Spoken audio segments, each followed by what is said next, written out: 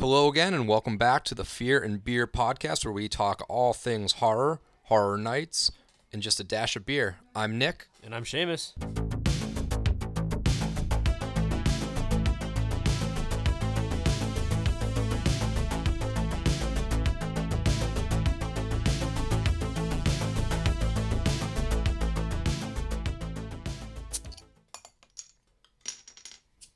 All right, killer review time, minus Kevin this week. Yeah, it's just us. Just us. No crafty beer this week. No crafty beer, which means only one beer this week, which is good and bad. There's benefits of not having 3 beers and continuing on through the night. I won't be drunk on a Thursday night. Yeah, unfortunately. All right. So we have been posting frequently throughout this week a couple times, hinting at what we are going to be talking about tonight. And we are going to dive into the Halloween series. And we're going to pick... Very particular one, though. One particular one out of there.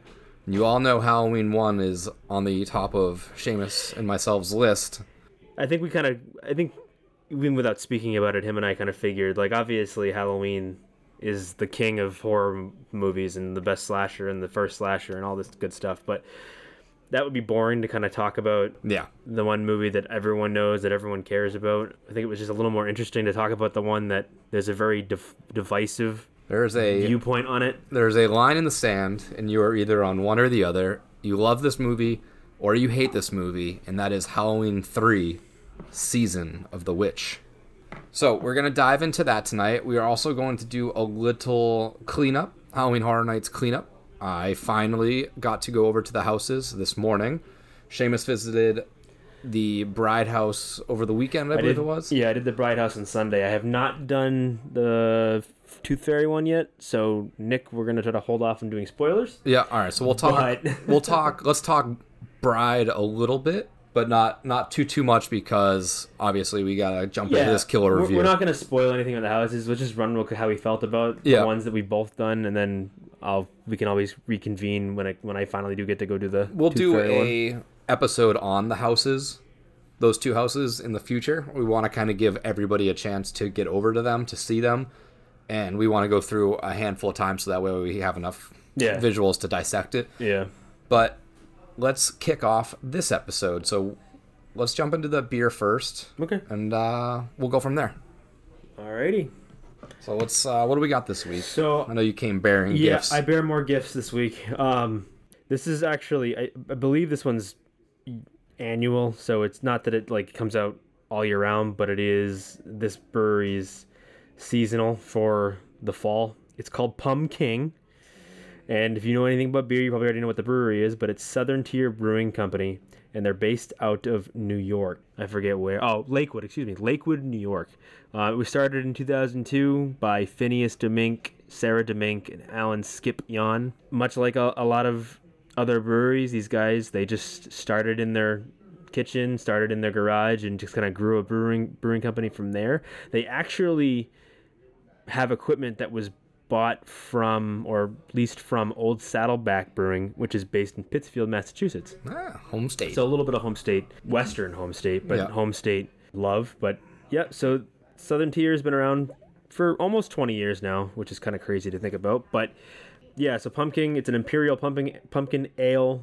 They say it's pumpkin pie in a glass, so I guess we'll be a judge of that. I mean, obviously, we all know that Nick and myself are very much Pumpkinhead fans. Freaks, yeah. So everything we drink pumpkin related is compared to that, unfortunately. Yep. Have you had this one before? I have not. No? Okay, so I have. You've had pumpkin. I do like this beer. All right, okay, so this is a new one for me. Different. Nick's had this one before, so. And funny enough, too, back a month or so ago, we got a tweet from HHN Cultus, who was asking us about some beer suggestions and stuff like that. And they ended up getting the Pumpkin. They were tagging us on Twitter, and they got this beer, and they were drinking that for the night, and they liked it as well. And let's see if you like it. I really enjoy this. It does. We'll get into what I taste, and so I'm not going off of memory. It's a good thing that I picked this one up then, I guess. I mean, looking at Untapped, it's got from my friends or group of friends on Untapped, it's a 407, so it's got a high ranking. Nothing too crazy about it. Pumpkin puree, pie spices, malty and bready. Cinnamon dominates with nutmeg and vanilla in the background. So it's going to taste like a fall beer, but with the pumpkin. So it's got that basic pumpkin. Yep. Everything that you think of in fall, is that type of thing. So let's pop this open. Yep. Let's see give her what a crack. I think about it.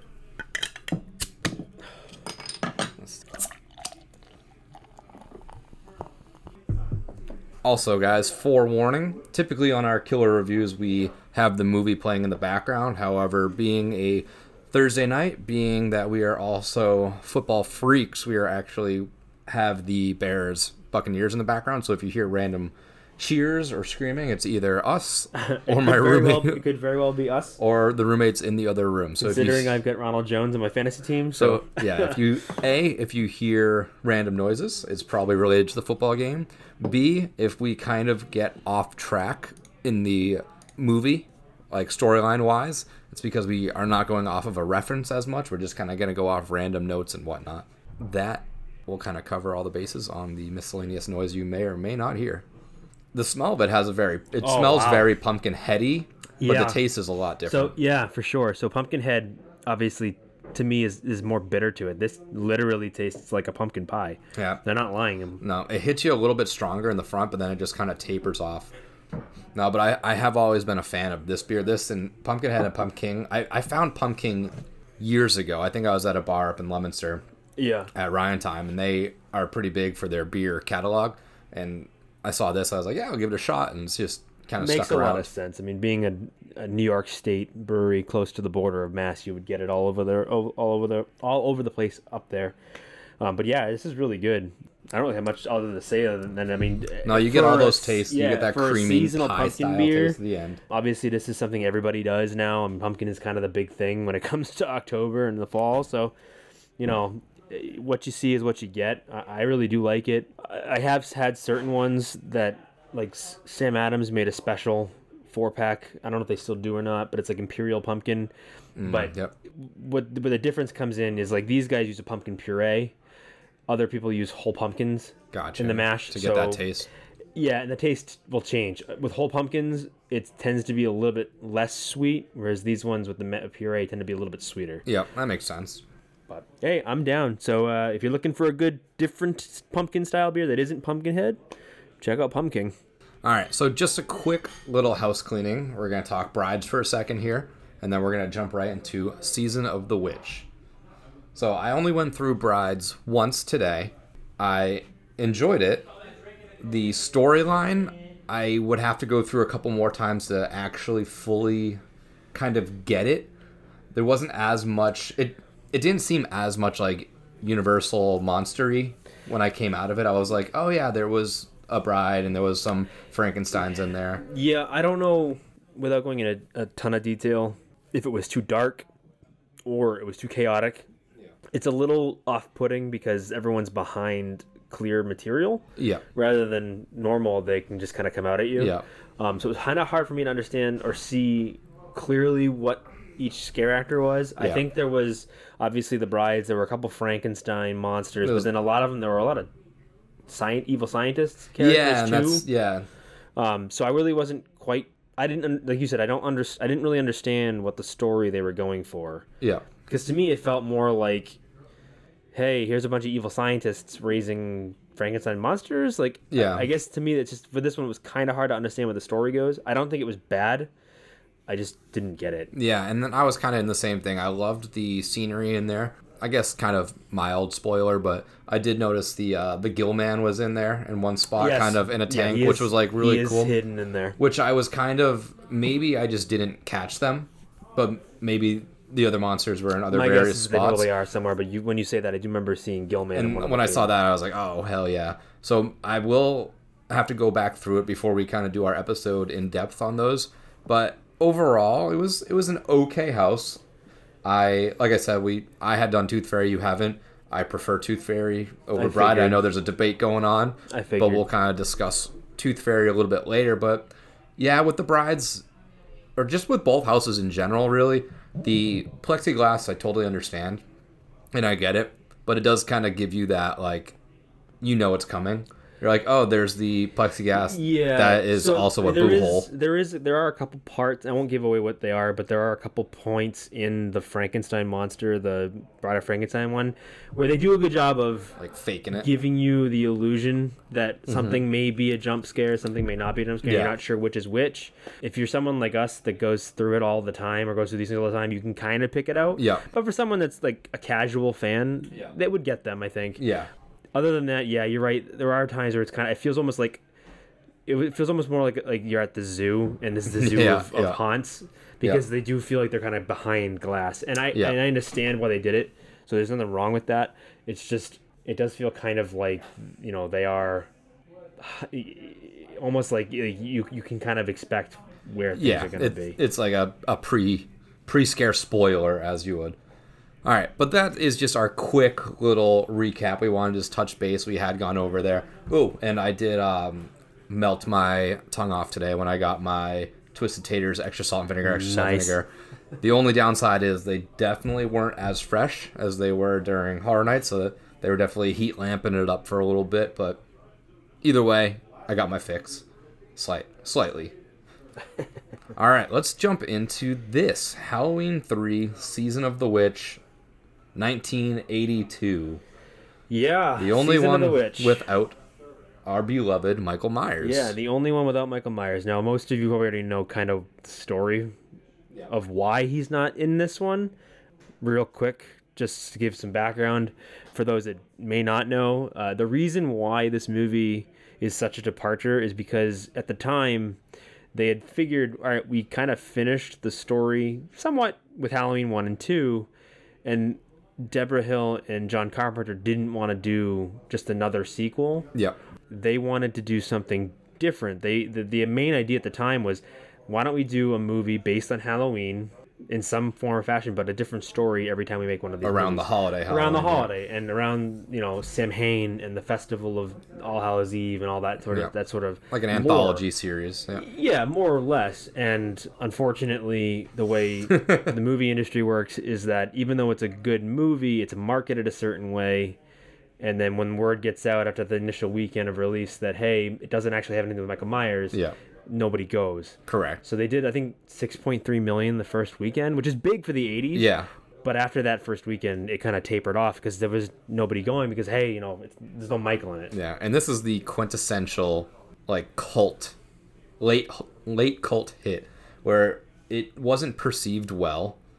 I don't think a lot of people were excited about it. They were definitely bummed out that there was no Michael Myers, and it just, once we get into the storyline and the acting and the special effects, and was it good for the time versus, would it have been good now, debate, it definitely was not perceived as a good movie for a long time, which usually in the horror world, bad is good. Usually bad turns around into cult hits and kind of, they through generations become this like hidden gem, especially those 70s 80s movies where it's like bad, it's good. So I think where you're going with that is true. I think when you say bad, I think more along the lines of campy. Correct. Is good. Yes. I mean, there are bad horror movies that are just bad movies. But if it's campy bad, where it's almost funny, then that's where kind of that cult following comes from. Like, I think it's like Sleepaway Camp, right? And like well, stuff and again, but even Sleepaway Camp. I mean, it wasn't a bad movie necessarily. It was clearly a Friday the 13th ripoff. Yeah, but they still had their own, at the time, very controversial twist at the end of the movie. Yeah, and that final shot, it still gives me the chills thinking about it, just because of how weird, insane it was. But I think the difference with those and this movie is that I don't think this movie is campy. Yeah. I mean, there's a little bit of camp, but not in the same vein of typical 80s not like slashers. That, yeah. I think this movie was really trying to go for what it wanted. Yes, they definitely were going for rebranding, I guess is the right word. Yeah, and I think you and I are kind of in the I could be wrong, but I know at least for me, I'm in the camp where I do love this movie. Yeah. I do think it got unfairly chastised or the expectations I think were too high unfairly because it was the Halloween series. Yeah, and that's on them. They shouldn't have called it Halloween 3. Yeah. Unfortunately, if you're going to do that, it's not a sequel. No. What I would consider it is like you said, an anthology or a part of an anthology. So you would say you could call it Halloween. Halloween series, Halloween anthology, or just say Halloween: The Season of the Witch. Origins. Don't say Halloween 3. Correct. Yeah, that was such a random the problem because they said Halloween 3, and then you're like, oh, it's another Michael Myers movie. Yeah. Great, awesome. Yep. And then it turns out it's not. And also back then too, there wasn't like the internet and all this like gossip. So when you see Halloween 3 Season of the Witch, you see a trailer for it. Yeah, there might not be any Michael Myers in the trailer, but you're like, oh, it's like it's Halloween 3. Like he has to be in there. Imagine, seeing like one of the say there was, an Iron Man, Iron Man 4. There's no Iron Man in it, but if you don't have the internet, you have no like communications with the industry world. Them telling you no Iron Man in the movie isn't going to come to you. So when you go to the movie theater, you see Iron Man 4, and it's just like Iron Patriot or just it's a different style of superhero movie. You're like, oh well, it's not really an Iron Man movie. It's Iron Man-esque. We're going to tell you a story about the Iron Man world or something that revolves around that style. Yeah, and I think without getting onto that discussion, that will eventually happen anyways in that series, just because you don't have that character anymore. Correct. So now there's going to be some other Iron Man. But nowadays, the point being that like nowadays with the communication, we'll be prepared for it. We won't go into the theater and be disappointed on it initially. And I think it helps that obviously you and I are not from the era that this movie came out in. We weren't born at the time.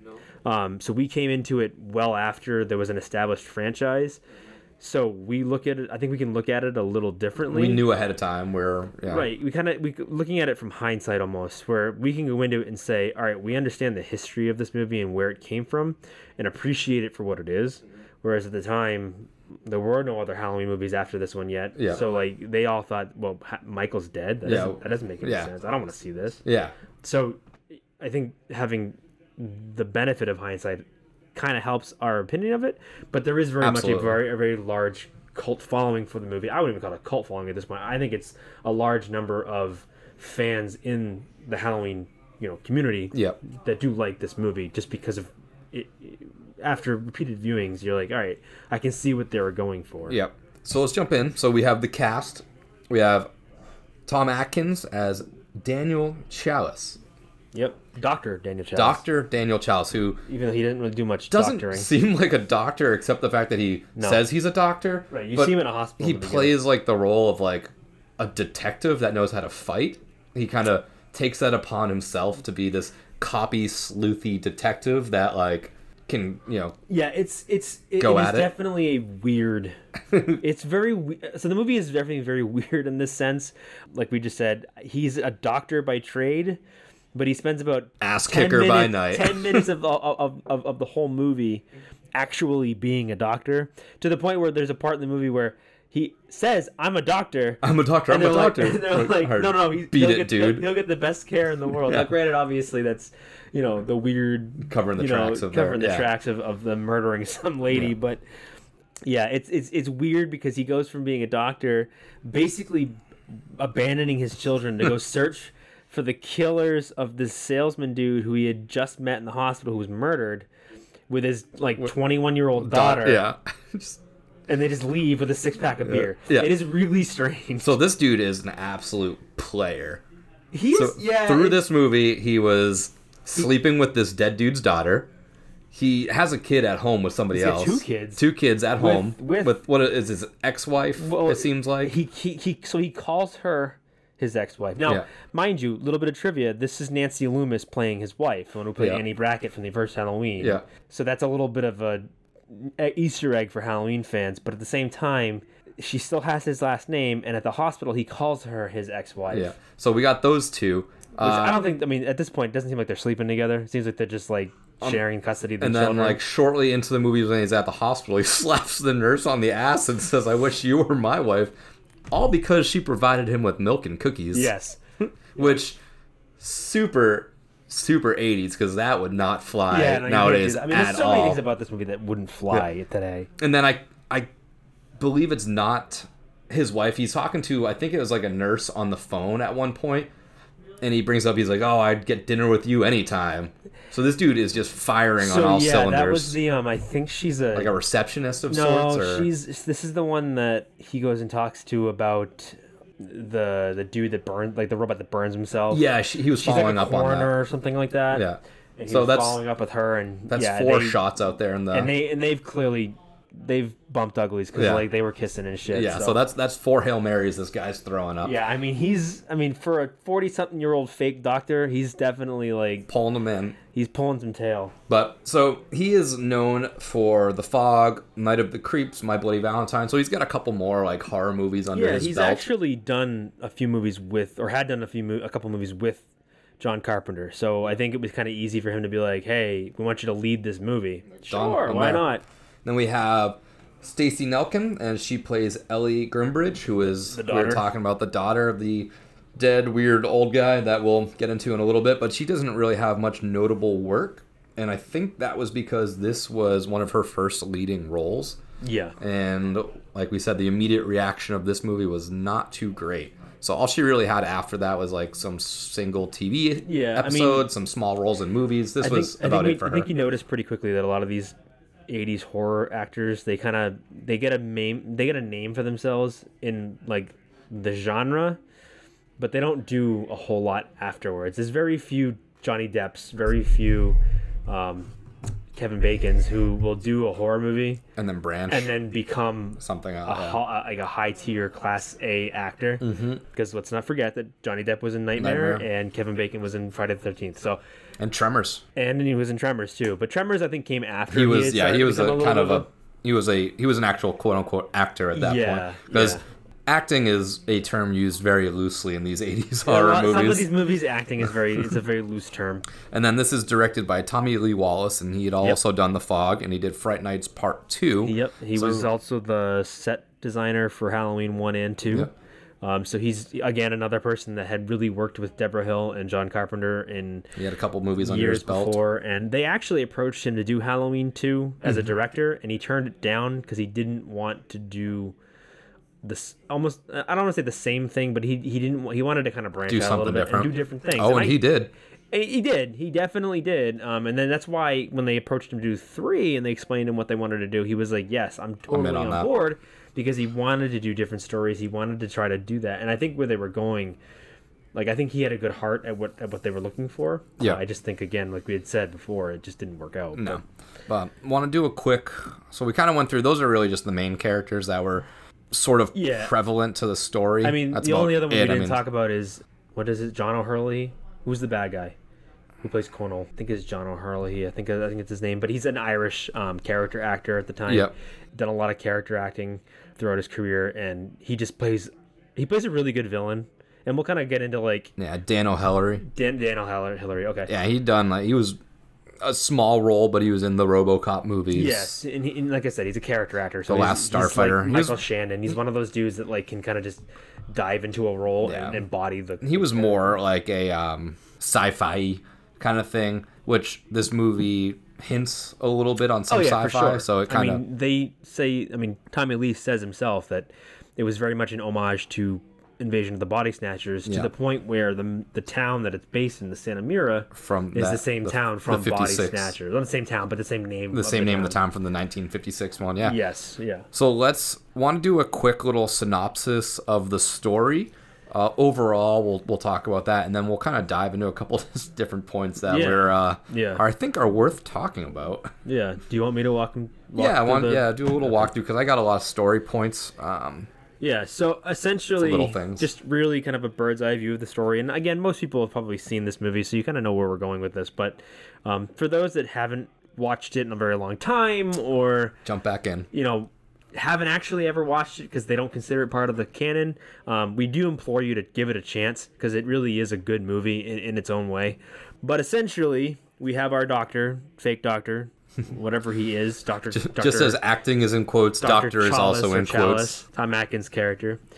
Even before he comes into the picture, we have a salesman, and we don't really know what he is until after his fate has befallen him. But he's essentially a salesman. He sells novelties and Halloween costumes and that sort of thing, and he's being chased by these suits, these dudes that, these G-men almost. And he's being chased and being chased and being chased. And all the while, you've got that John Carpenter score going and that very 80s synthesized score. So it really creates a sense of dread in the beginning because, obviously this guy's in danger. He manages to get himself all the way back to wherever this Dr. Chalice works and get himself checked into the hospital. And at this whole time, he's clutching this pumpkin mask. And he's saying, they're going to get us, they're coming for us, they're going to get us. And eventually what ends up happening is he is got. The suits eventually catch up to him. And it's the first kill of the movie. And I will say, we'll talk about them, I think, a little more in detail. Yeah. But the kills are pretty brutal in this movie. They're brutal and laughable. I mean, they're funny. I guess they are funny. But the prosthetics of them are pretty cool. But they are, yeah. And I think, when I say brutal, I think like just the idea of being killed in some of the ways that the people are killed, it is pretty. It's pretty grotesque. Hardcore. This gentleman he basically has the front of his face crushed in, and his eyes crushed, and his brain smashed, and he's smothered and stuff. But either way, this person, this G-man, kills this man and then escapes and gets into his car and lights himself on fire and blows the car up. So obviously the doctor, Mr. Dr. Chalice here, doesn't understand what happened, wants to know what happened. So eventually the salesman's daughter shows up to verify that he's who he is, and unfortunately she's taken aback that, hey, my father has been murdered. Oh no. And for whatever reason, the doctor takes it upon himself to figure out why. To play detective. Exactly. What is going on? So rather than call the police, obviously the police were called, they were brought in. Yeah. But apparently the police don't have any desire to. This is not their call anymore. This murder, which happened in their jurisdiction. No, doctors investigate murders. The doctor's gonna do it because you know what? I'm a good dude looking to get laid. So. Sure enough, big dick swinging. Sure enough, he's drinking at 10 o'clock in the morning, having his wobbly pop at the bar, at the sports bar, mind you, that is playing a cartoon and a Halloween trailer. Which yes, and then this is also the point in the movie where you get the first entrance of the gloriously famous theme from this movie. Jump on that. We're gonna get it caught in your head. Yeah. 8 more days till Halloween, Halloween, Halloween. 8 more days till Halloween, Silver Shamrock. Now it's stuck in your head. Does that sound familiar to you? But does that tune sound familiar? But, mind you, this is in a sports bar, and how dare the cop doctor guy not have a sense of Halloween spirit before the guy puts the football game on. Yeah. What football game is playing on a random afternoon? It wasn't even a news. I think it was like 10 or 11 o'clock in the morning. It used to come across that way.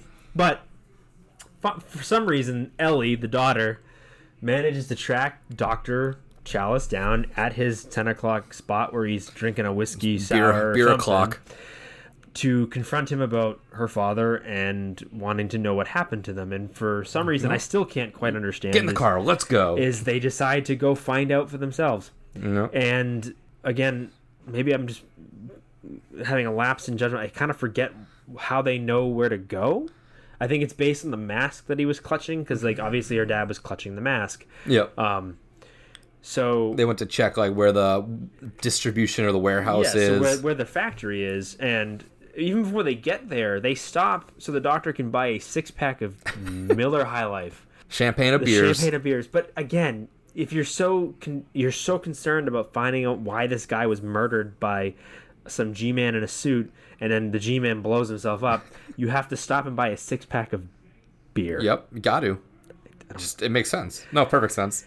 Yeah, I guess it does. I don't know, but 80s, man, 80s. Yeah. So they find this town called Santa. Sorry, I'm already forgetting the name of it.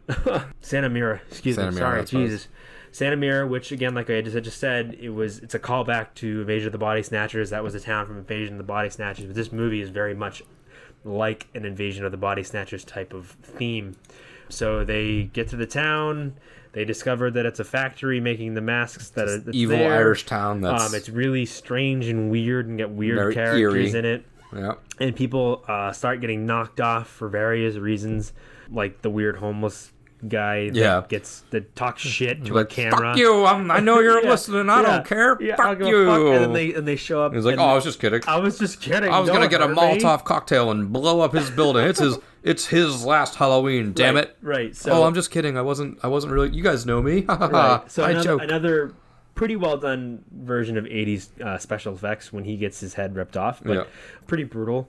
And then there's the obligatory annoying side characters that show up that really have nothing to add to the plot or the story, but they're just there to get murdered or killed in some weird way, some sense of the way. Like the lady that gets killed by the beam of light that comes out of the Mrs. tag. Gutman, there you go, Mrs. Gutman. And then the other family that's there, the leading salesman of masks, of Halloween masks, Shamrock masks. Sure, that makes sense. So you meet all these various side characters, and finally you do get to meet the big bad, Conal something.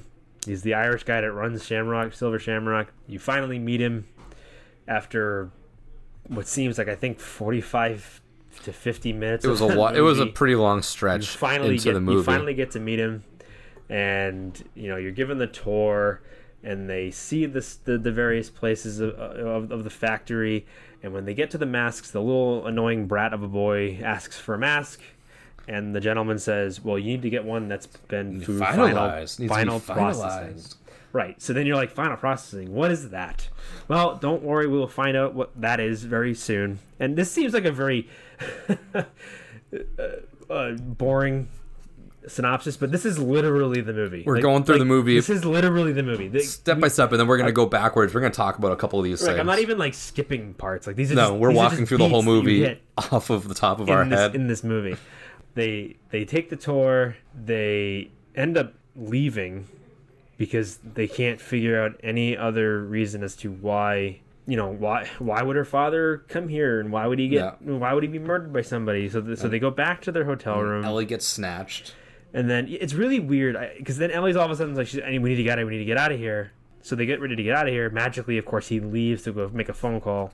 Can't make a phone call because he can't get out to anywhere. Yeah, everything's down. Operator time. And then she's magically taken away. All right. So I know the reason why. Sorry, a little bit of a lapse. The reason that she's kind of like, we got to get out of here is she thinks, or she sees her father's car. Yeah. And she goes to confront that's Papa's the car suits or whatever about it, and magically she's treated like crazy because she didn't recognize her father's car. Yeah. So then they have to get out of there. They get out of there. She gets snatched by the G-Men. He goes on a wonderfully 80s running montage. Yep. Gotta have through one. An alley. Yeah, you have to have one. Up through a window, out a window, across the roof, to get into the building again and find out what's going on. It's kind of starting to bleed together a little bit. Essentially what happens is he gets captured by the bad guys. Yeah. The bad guy, of course, is this very 80s, let me reveal the master plan of what's going on, and we stole a stone from Stonehenge, and we're using its magical alien powers to create masks that are going to melt the faces of children on Halloween night because of Sam Hain and the the Catholic curse of All Hallows Eve. Yeah. How they did blood sacrifices and all this stuff. And I'm going to tell you everying, every little detail, and then I'm going to loosely chain you down and make you watch. It's so 80s. And it's we're going to go through that part in detail because that part drives me nuts. But yeah, magically the hero escapes. He thinks he stops what's going on by frying all of the G-Men who turn out to be robots. Yep. Which is the body snatcher thing. He saves Ellie. They leave, and turns out that Ellie is not saved because she is now a robot as well. Body snatcher number 2. Twist. And he has to kill her. Quite easily. Pretty easily for a robot. Cuts off one arm, and then the arm attacks her, and then he hits her head off, and then her lifeless body hits her, and then her arm comes back and hits him, and just it's just random really body parts strange. fighting We're making him. this sound like it's the worst movie ever. It really isn't that bad of a movie. It's just really weird. It's just a really strange story. And then, of course, he gets to the gas station from the beginning of the movie, and there's 3 kids that walk in. After, by the way, doing a whole montage of all these cities across America with these kids wearing these masks. Same 3 masks. What do they call them? They call them the something 3 or I like don't know. I would assume like Big Scary 3 3 or something. some They call them, dumb there's a 3, certain name for all the different masks because But there's a skull, the there's skeleton, the witch, and the witch, pumpkin and head. the pumpkin. But yeah, and then the ending, obviously, it is. I forget. Does he call the cops or No, he calls like somebody? He calls like apparently a TV. Well, apparently there is literally one person that controls all 3 channels being broadcast over network television. Yeah, and he's like, "You gotta shut it off. You gotta shut it off. Don't believe me. You gotta shut it off. All three. Stop it." And they do like a very 80s like stop it. And then of course magically they don't stop the 3rd channel because apparently this one magical TV person can stop all 3 channels on network television. And cut to black. So does he save them? Does he save the children? We'll never know. The actor says he did. He says, "Oh, of course I did." He's lying because he didn't save him because the fucking thing didn't end. He's screaming, "Stop it!" So that is Halloween 3 Season of the Witch in about 10 minutes. That is our kind of walkthrough synopsis. So now let's dive into some fun little key points that I love in this movie.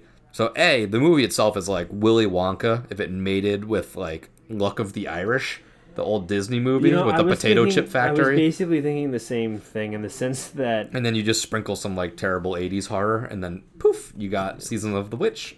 Like, I almost, like, after watching it again, I forgot that there was actually a point to this. Because we're going through it, I'm always remember being like, why the hell is he killing children? Yeah. Like, what is the point? Yeah. And then, of course, he explains somehow something to do with Samhain and blood sacrifices. But I'm like, for what?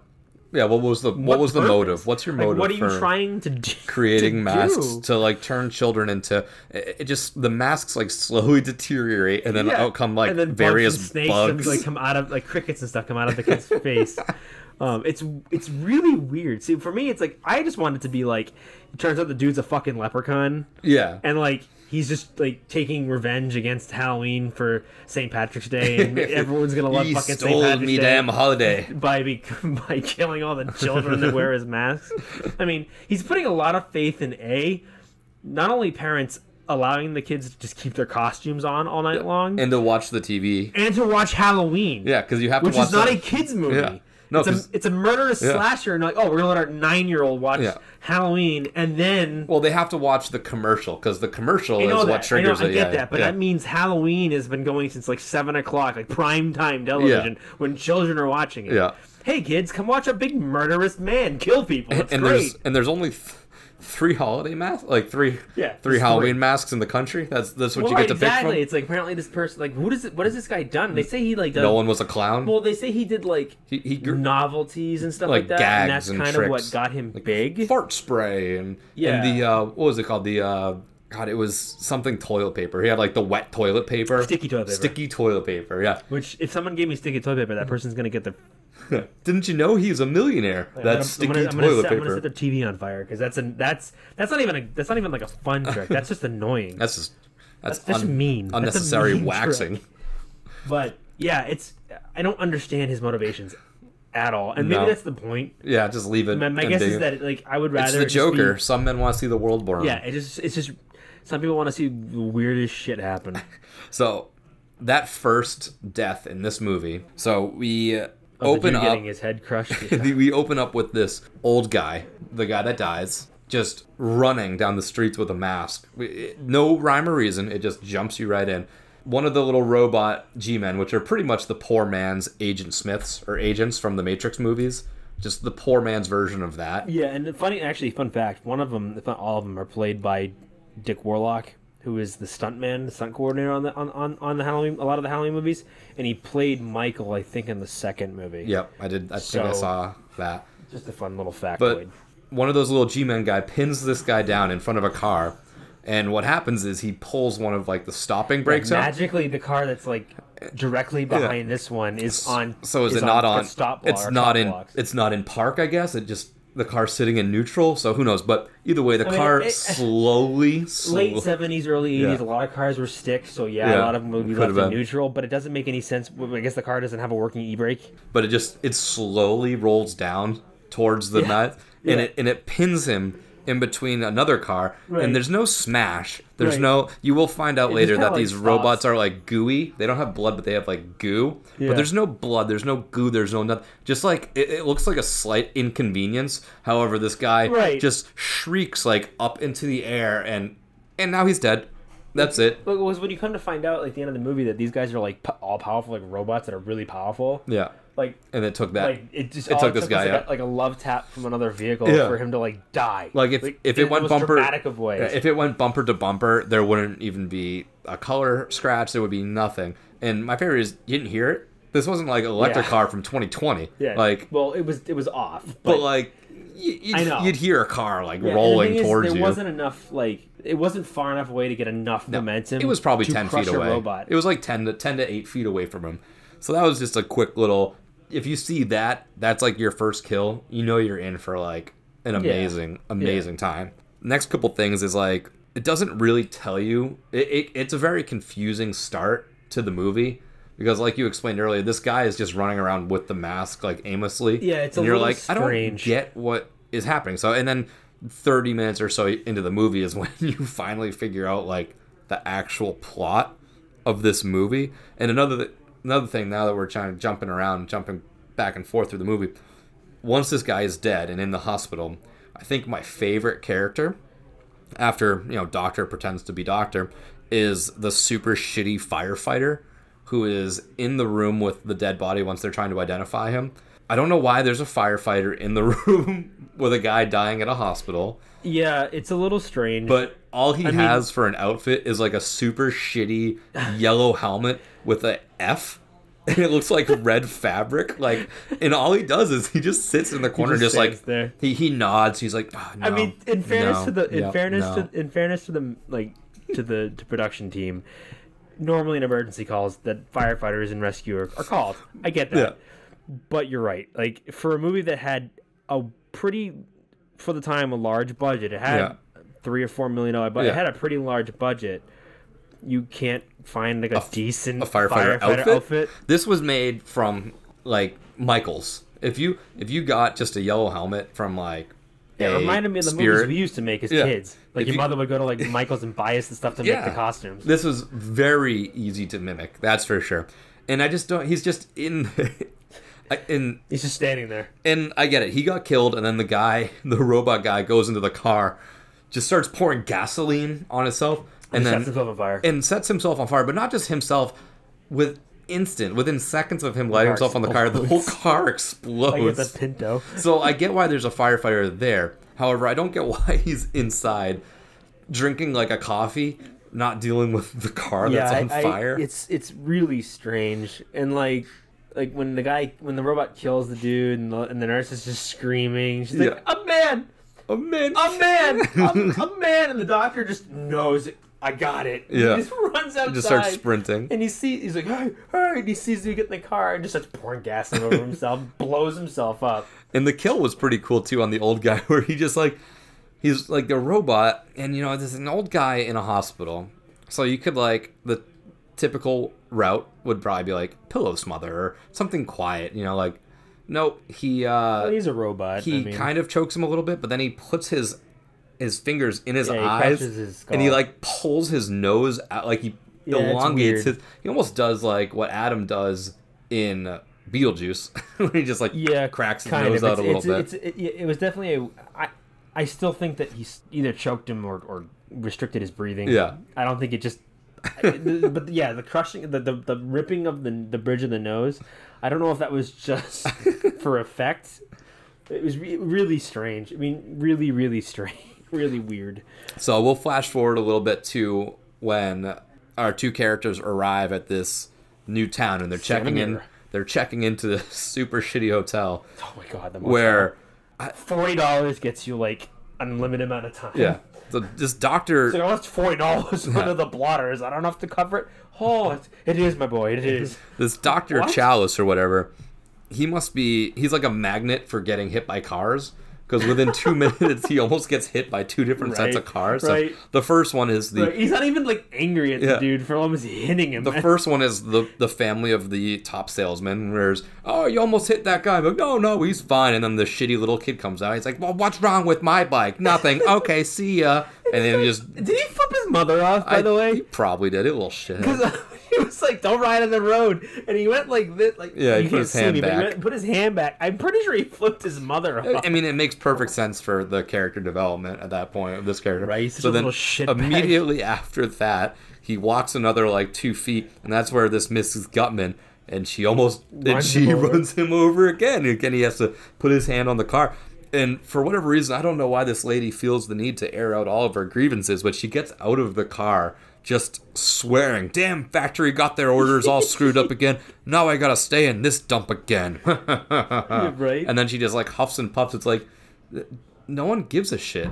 Like, this isn't Twitter. Like, it's so weird. This isn't, you don't have to just like, that's a cool introduction. Like, that's just not information you would be sharing. My guess is that she probably went up there on her own accord. Because, like, I don't see any purpose for them to have brought her in. Like, I understand why the family was brought in, because he wanted to test. Yeah, you needed something with the kid and of the whatever he was planning on doing. But there was no reason to bring her in, so my assumption is she just kind of showed up. Yeah.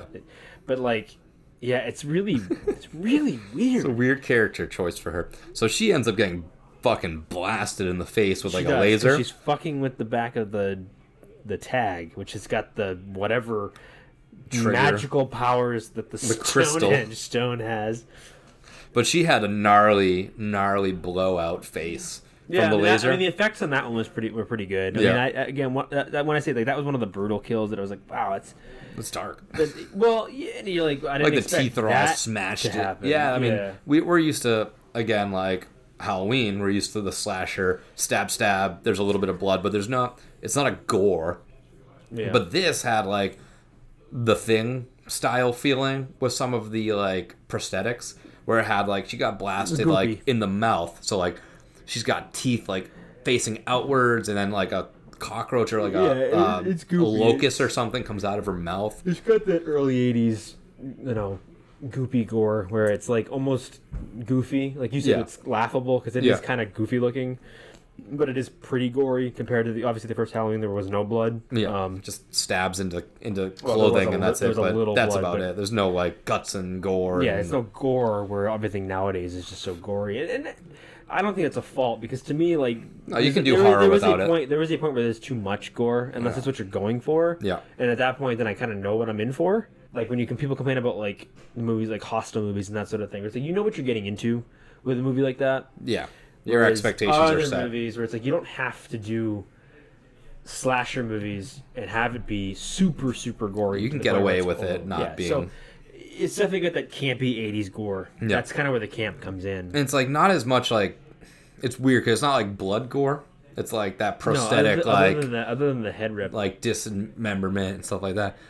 So I just didn't get too like, they kept calling it a misfire with the laser. Well, yeah, because she was screwing with the back of it. Yes, but then like I don't know what caused what she was picking at it, so I don't really know how that means. Hey, we're gonna fry your face off. Yeah, but I just didn't get why they would take her out with like, they have like 8 doctors for her. Yeah, it's like if you knew what happened, like why wouldn't you just like subtly take her away and not cause like a scene? Because now you're just drawing attention. Now you're drawing Doctor Detective, police, firefighter, Doctor Policeman, Pimp Slayer, like onto the case. Yeah, I don't know. There's so many just leaps in this movie, and we're getting to the one that I think that kind of took me out of it, but it's the Makes one you thing. Sit back and think. It's the one thing about this movie where I'm just like, come on, and it's, I don't know if you kind of know where I'm going with this, but it's the forced love scene in this movie. Like there's absolutely no reason for it to have happened. I get that it's the doctor. Yeah, it's an 80s horror movie. I understand there has to be some sort of titillation in it. Yeah, but he's like 40 something years old. Mm-hmm. I think she's got to be barely 20. Yeah, even they make a joke about it. Like she's like, "How old are you?" or whatever, and she's like, "Don't worry, I'm older than I look." Yeah. So okay, so you're 20. Him, where do you want to sleep, Dr. Chalice? And then he goes, "You don't ask a man that question or something. You don't want to ask me that question." Yeah. I'm like, This got really rapey, like Yeah, really quickly. This is a really not great situation for this man. You literally just met this doctor who thinks he's a detective This day. and bought a 6-pack of beer before he left, and you met him in a bar drinking at like 10 o'clock in the morning. Well, you met him. There were so many red flags. You met him identifying your dead father. Right, exactly. So let's recap your day. Dad's dead. Met the doctor at a bar. I guess they could fuck somebody's head off. Drove to a random town, which we don't know how far away it was. Well, right. They get a motel, and at the end of the night, you're sleeping with said doctor that identified your dead dad. There's only one bed in each room. Yeah, so no, it makes perfect sense. Makes a ton of sense. But it's 80s horror. There needs to be sex. Yeah, well, you're right. There's gotta be nakedness in it. But fun fact, she actually had a no nipple clause in this movie, so they could not show any full. That's why nudity. they did. That's why they did. When she got out of the shower, it was behind the It was very. You couldn't see anything they, really. They did a good job, at least with the scene, so it wasn't it was nudity without nudity. Yeah, it was titillating, as we like to say in the business. And I think what I read too somewhere was that sex scene was like one of the first days of shooting.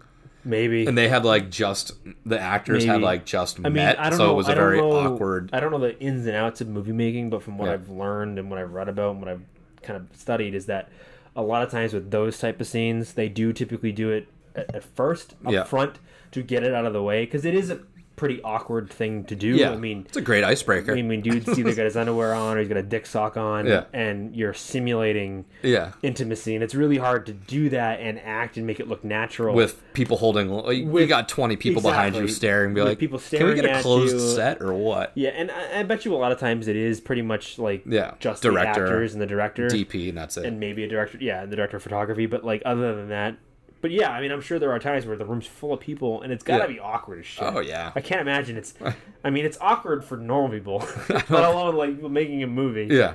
Especially a horror movie. But yeah, that one, I feel like that's the only thing in this movie where I'm just like, God damn it. Yeah, there was you didn't need it. I understand that they had to create some sort of dynamic sexual tension between the two lead characters, but it's that's literally just there because the cliched outline of a horror movie, especially in the 80s, is you have bad guy wanting to hurt people, you've got a lead character who is the big hero, and there's a strapping young strong female character who eventually has to sleep with the person. And all you had to really do is, because you need a connection between the two characters, you need a dynamic, all you had to do was, instead of partners, sexual partners, you could have made them the father-daughter duo, not literal father and daughter, but he can kind of fill that void since, spoiler, daddy got his face ripped off. So what you're telling me is that this girl's got daddy issues. Yeah, immediate big time. Daddy issues. I get your dad was just murdered by robots. And it's fucking weird. Well, you don't know what I guess, obviously she did find out that they were robots eventually because they made her one. Yeah.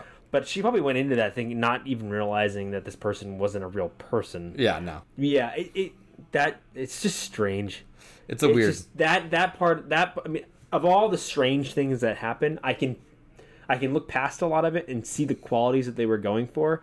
It's just when they put unnecessary things like the love scene in, that stuff kind of, I'm like, not needed at all. I get why it's there, but I don't need it. Yeah, no. And the one thing about this movie that makes it not campy, and I can see why people don't like it, is because they do truly take themselves seriously. Yeah. There's no meta humor in it, in the sense that we know what we're making, we get that it's weird and it's campy and it doesn't make a whole lot of sense, and they play that up. This movie, they don't do that. This movie, they're legitimately taking this serious. It's a serious story. Yeah. This crazy dude is going to use the power of Stonehenge to murder children. It's a fucking weird ass story, but they take it serious. It's bonkers. Which obviously makes this movie 10 times as weird. But I like it. Again, I really do think I understand what they were going for, and I appreciate it for that. Even with all these weird things going on, and the motivation not quite making a ton of sense, I can definitely appreciate it. I like the fact that the final processing is quote unquote a volatile, harmful chemical. Yeah. But then the top salesman buys it. He's like, oh no, that makes sense. Okay, yeah, The final process of these children's masks is highly volatile chemicals. Yeah, it's so perfect weird. for kids. It's so, like you said before, like in the beginning, it's a weird Willy Wonka-esque. Because it does get that vibe. Once you get to the factory, it's very Charlie and the Chocolate Factory. So weird. And like you got the airhead characters that are like, okay, that makes a ton of sense. Like you're like, what? But I don't know. It is really weird. Now there are a couple cameos in this movie. Mm-hmm. Obviously, his ex-wife is Nancy Loomis, Annie Brackett from Halloween 1. Mm-hmm. Jamie Lee Curtis does make a voice appearance. She makes a voiceover appearance when they do the "It's curfew, it's curfew." Everyone needs to be. That's Jamie Lee Curtis, and then the director Tommy Lee Wallace does the jingle and the voiceover. Like, hello, kids. Yeah. Make sure you sit down and stay for the 9:00 giveaway. That's his voice doing it. Okay, he's doing the voiceovers. Yeah. The other little points that, towards the end, that I was like, let's see what's going on here. I mean, the whole ending. So, I feel like I've seen this movie, like, 20 times from start to, like, an hour. Yeah. And then the last, like, 30 minutes, I always am like, I'm done with the movie. It does get kind of... I mean, it definitely pushes its welcome, or overstays its welcome a little bit. It takes forever to get to the point. Yeah. And by the time you get to the point, you're right. You're kind of just like, I don't care. Yeah. At this point, there's so much madness I'm enjoying the craziness of it, but you're right. Like, it's like, all right, what is the point of all this? Like, what is going on? And you're just waiting for You're waiting for the bad guy to do his whole villain spiel and explain what happens, and sure enough, he goes through his entire plan. While he's just sitting him in a room, and at that point, when he was going through his like little master plan, he puts the mask over the doctor, detective man. Yeah. he does like Happy Halloween. It's kind of like it reminds me the score is almost I think it's the same score from Halloween. It's not the dun dun dun dun dun dun dun. Well, yeah, but there's another like the tone, the dark tones. I'm pretty sure it's the same from Halloween. They said because John Carpenter scored it all. They said in the making of the movie that, or at least one of the makings I've watched, that Carpenter did pull a lot from the original score and just add different synthesizers to it to make it more of an 80s electronica feel. Because I mean, the whole movie is based on the premise of mysticism and witchcraft mixed with technology and technological advancements, and how scary, especially at the time, like in the early 80s, where it's like computers are like personal computers really are just kind of becoming a thing. So computers are still pretty scary to people. They don't understand technology, and the idea that someone could take your soul, your being, and make you a robot, like it's really like that's what the Body Snatcher movie is so scary. Yeah, at the time frame, that was believable. That was what was that going to happen? Yeah, I mean it's. To people like that, that's probably terrifying. So I can kind of see where they were going with that. The ending does kind of drive me a little nuts. Like it drags a little bit. Well, not as it drags. It's there's a lot of information too, where it's like outrageous information. It's very outrageous, and even the way the doctor escapes is outrageous. He's like tied to this hand truck with wheels, chair thing with seat belts. Then he manages to get over to the TV, kick the TV in. Because remember, the fancy schmancy business owner, the factory owner, and his robots aren't smart enough to realize that maybe the chair should be bolted to the floor. Yeah. But no, he's able to drag it along the floor, kick the TV in, and then cut his way out of the thing. Managed to throw the mask perfectly onto the camera. As if that's going to like conceal the fact that he's escaping. Yeah. Like, oh no, it's really... Oh no, it's just a black screen. It's good. Everything's okay in there. Yeah, I mean it's so weird. Like you're like, wait, what? Hold on. I mean, first of all, the dude should be pitching for the Dodgers. Yeah, let if he can nail it. Being a doctor, and the dude's got an unbelievable arm. I think I saw that he did it correct on like the first try, but then they needed some more footage or something, and it took him 30 more tries to get it. So it just took forever to get that one little thing. Of course it did. But that kind of wraps up, I think, storyline and like tidbits of storyline. It's so weird. Yeah, I mean it really is a weird story. You're not going to get me past that. But I do like the movie. I do like overall it is a very fun, goofy, if you're looking for that like very shticky, goofy 80s horror movie. Yeah. Give it a watch, cuz I remember when I very first like got into horror movies, I bought like every Halloween DVD except 3. I didn't want it because I knew it wasn't Michael Myers. It wasn't part of my collection. And then as the years grew on, as I kind of got immersed into horror a little bit more, this movie became like a staple of my Halloween watching. As soon as it hit October, then this movie was going to be hitting my TV screen. So I think that wraps it up for the story. But I got a couple like little, maybe not trivia, I guess, but the song, that song we love so much, the dun dun dun dun dun dun dun. Does that sound like a familiar song to anybody else out there?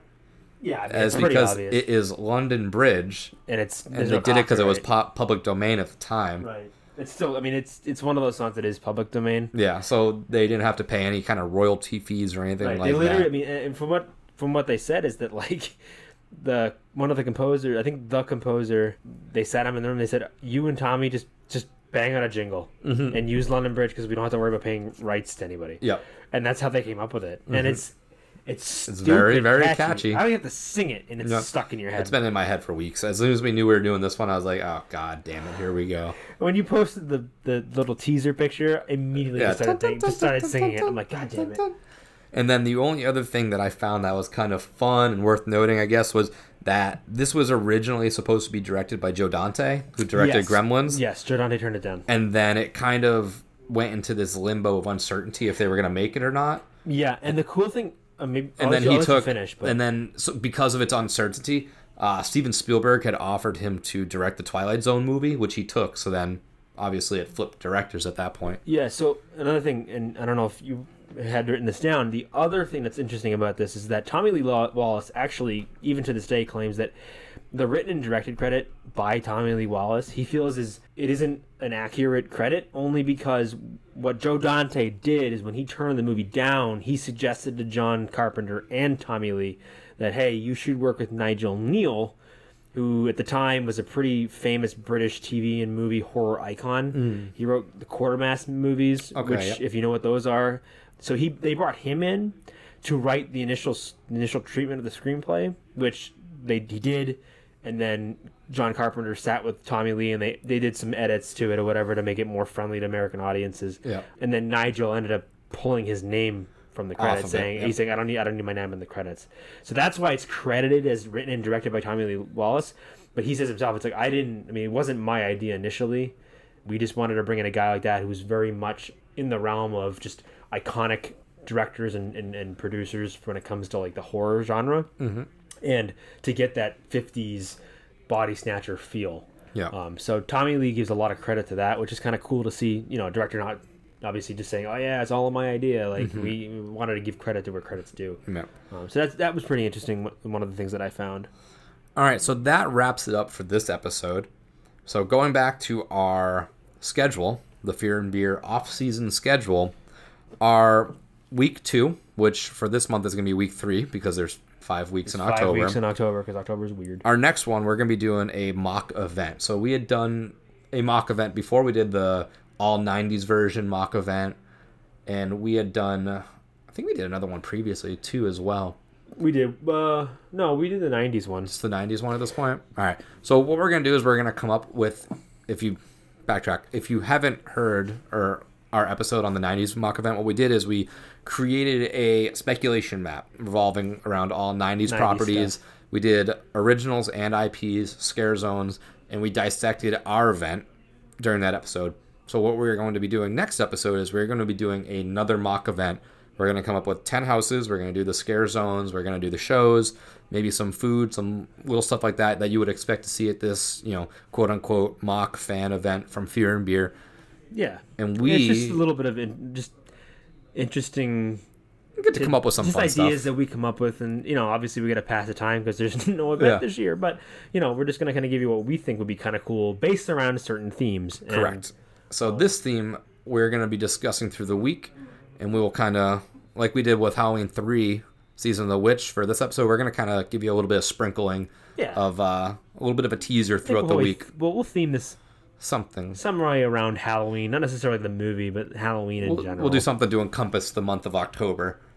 Right. So that is all for this week's Fear and Beer. We hope you guys like that killer review. Definitely check out Please check out this movie. check out Halloween 3 Season of the Witch. Give it a chance. And check out Southern Tier Pumpkin because we're just about finished with our drinks now. But these are some really killer beers. That too. Yeah, for sure. All right, but until next time, this is Nick. And this is Seamus. Happy haunts.